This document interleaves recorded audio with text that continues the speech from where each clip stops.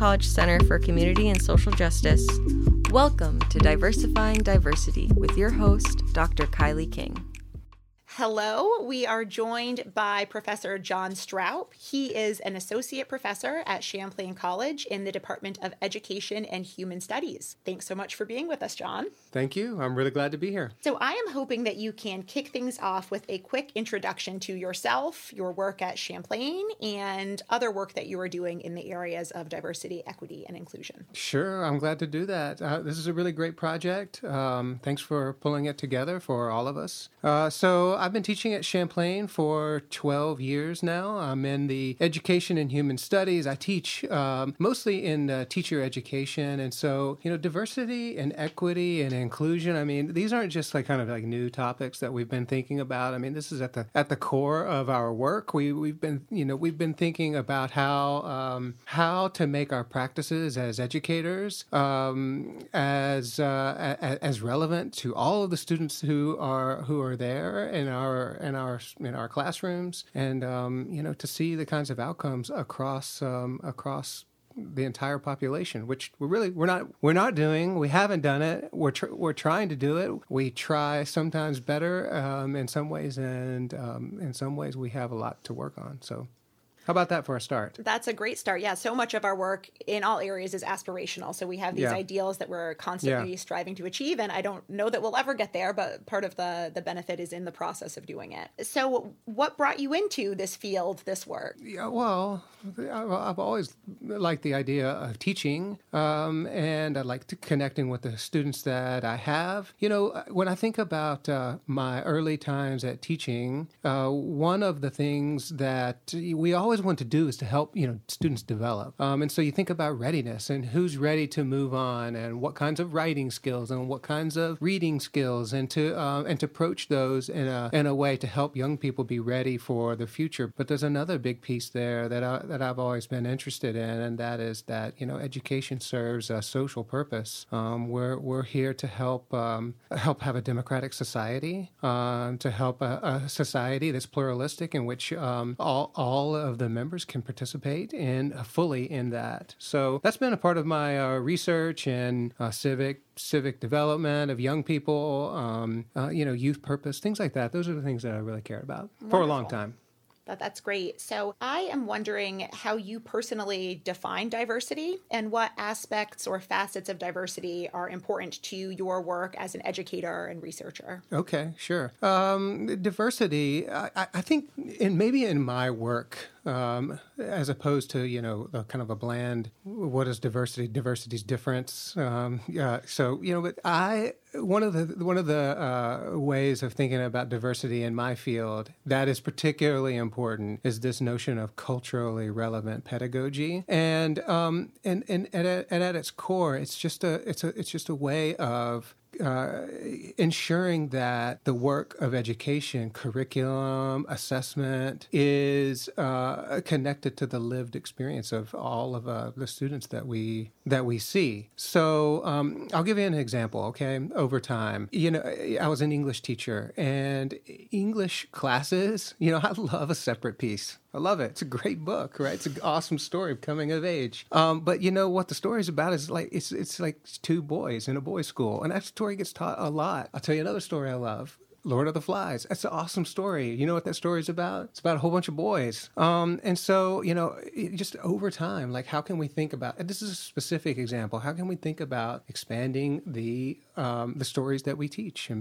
A Raisin in the Sun should be a story that we teach, maybe that choice of A Separate Peace or A Raisin in the Sun. Not that you can't do both, but that's the kind of thing that we're thinking about in culturally relevant pedagogy, or at least one example. That's great. And with the idea of culturally relevant pedagogy, I'm wondering how you approach that with the different types of education that you are part of. So you are educating educators, and you are also involved with some work with local school boards, right? So how are we considering culturally relevant pedagogy at different levels, whether it's higher education, K through 12 education? Are there consistencies? Are there things that we should be doing differently?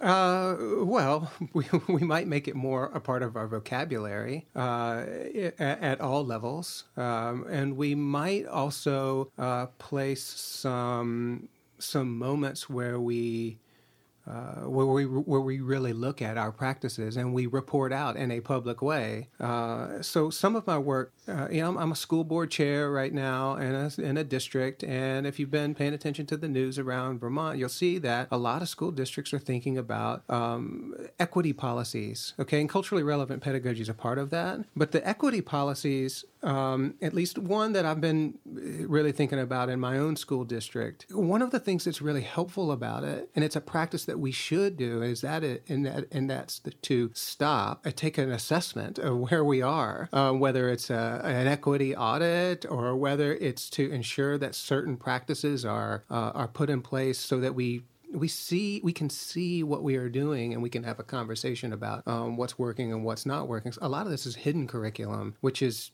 great in the hidden messages that are a part of school. And we all know there's a lot of hidden messages in school. For example, you want to do well in school, right? That's a good path to get.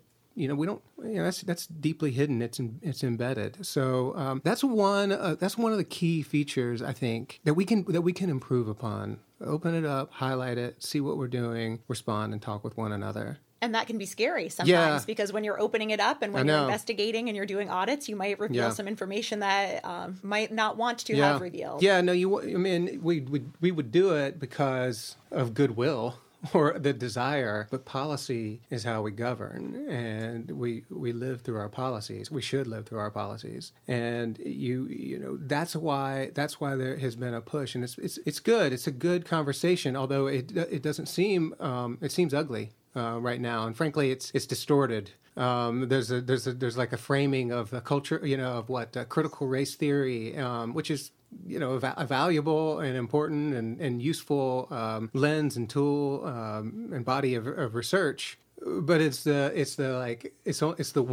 entire one side that we see. I've been thinking a little bit about this, about resistance to equity policies. I don't know, maybe I'm skipping ahead of some of your questions. No, go for it. So they kind of, I'm not saying that this is a complete enumeration of the resistance to equity and diversity and inclusion policies and practices, but they fall down in these. At least I'm seeing them a lot. You all tell me whether you think you agree or not. So one is that, this is the first one. I hear it a lot. This is not the job of school. School's job is to teach math and science, and you are teaching something that doesn't belong here. Okay, so it's not a part of what is then the purpose of school. That's one. Another is, and we hear this a lot, right? It's like, why are you making something divisive when there's not division, right? And that's the kind of we would respond to that from, well, that's a position of privilege. You don't see division when there actually probably is division. Another is that, and this one's tricky, is that you are, by talking about, by saying Black Lives Matter, or saying there's systemic oppression, or and you're taking people with agency, people of color, minorities, people with disabilities, and you are turning them into victims. We hear this like this is a response to equity policies, right? Don't turn me into a victim. I don't need you to do this for me. That's a tricky argument to respond to. There's this other one that's happening a lot, and that is there's too much negativity about our community. Why do you want to talk about the bad stuff? Talk about, we're like a patriotic, great country. Don't talk about that bad stuff. Or don't talk about it too much. And then the last one, which I think is the hardest one for us to respond to, and that is that there's this way of getting at the victim. The victim, you don't call me a victim, and then my response might be, well, look, it's not necessarily about agency or victimhood. There's systemic problems, right? And those systemic problems result in outcomes that are inequitable. And so what that person would respond to me and say, well, look, wait a minute. You're telling me racism exists when there's not necessarily an overt racist person, or there's not overt racism, but yet there's still racism. That's a harder one. So, I've been thinking about all of these, and I don't know if this is all of the arguments, but these are some ways in which people have been responding to us, and we have to get better at how we enact the kinds of things that we know are going to be good for everyone, and get at those. So I just went on for a little while. No, that's really interesting. And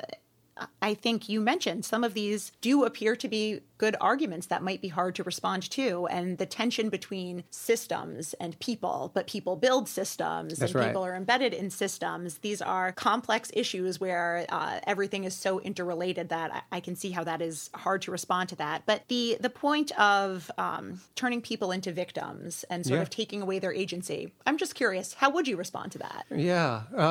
Well, there's one part of it is to suggest that it's not necessarily a matter of agency. It's not that we take away your agency, but the structure matters too. This debate's been happening for a really long time. So I would suggest that we all get constrained by certain structures, and one's capacity to overcome is not dependent upon whether who are we asking to always overcome. And so I think we can do better at that. I don't think by saying there are difficulties that certain people face because of the systems that we have in place, that you are more of a victim than I am, takes away your human capacity to live and choose and grow and make and create.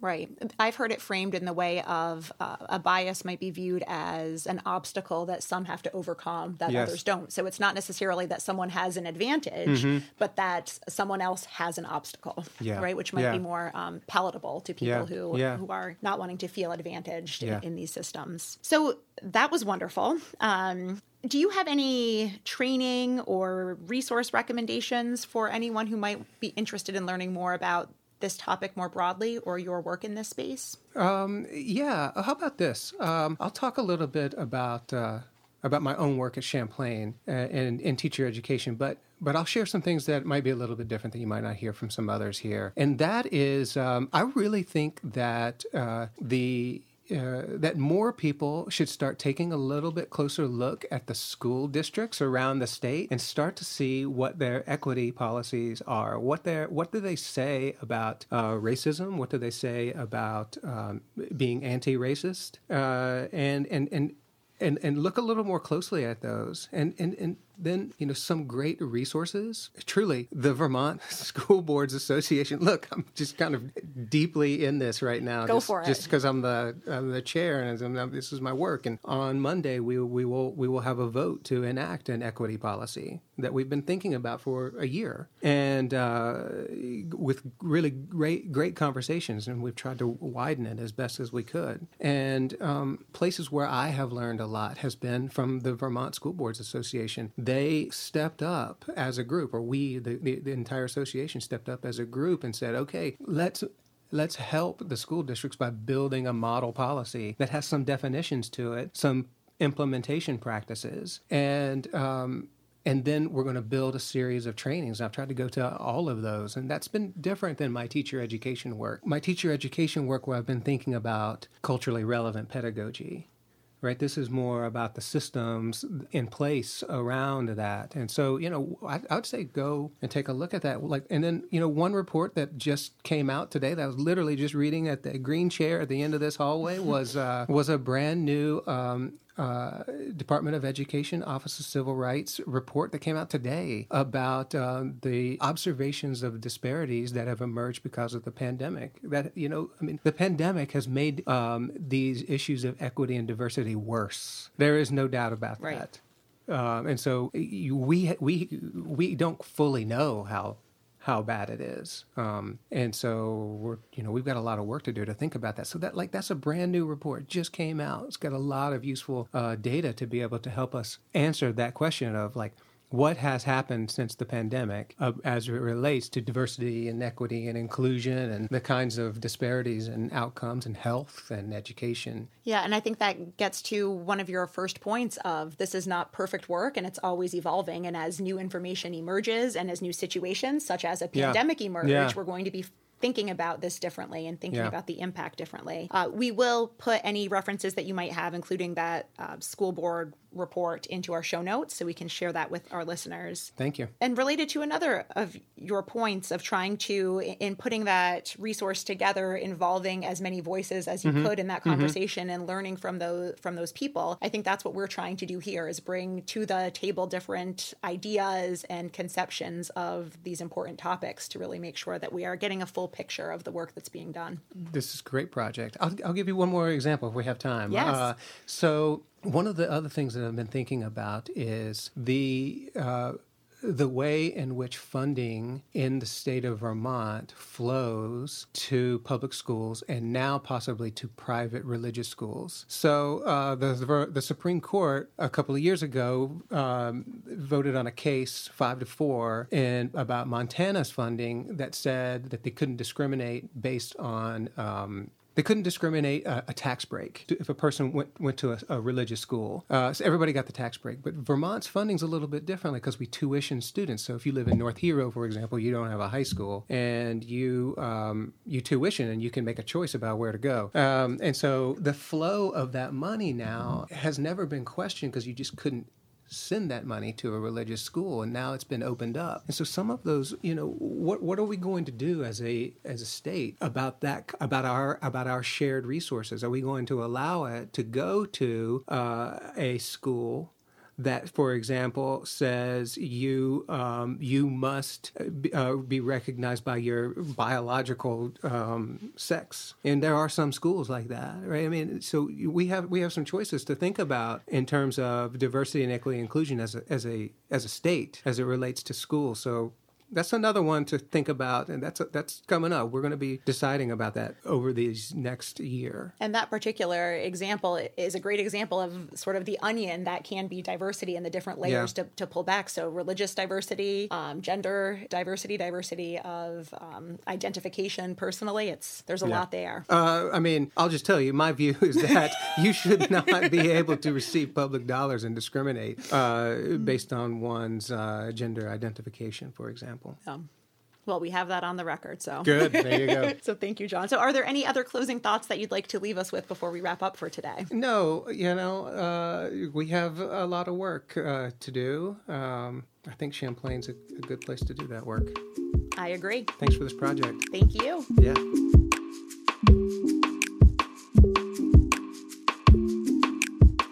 Inclusive diversity is important to groups, organizations, schools, and societies. We as people have the power to transform as individuals and as a global community for the betterment of our society. In order to harness this power, it is important that we recognize that equity and inclusion are the keys to creating opportunity and meaning in our lives. Thanks for joining us for this episode of Diversifying Diversity. Stay tuned this season as we share full interviews and collectively learn about the important work our guests are doing in the areas of diversity, equity, and inclusion.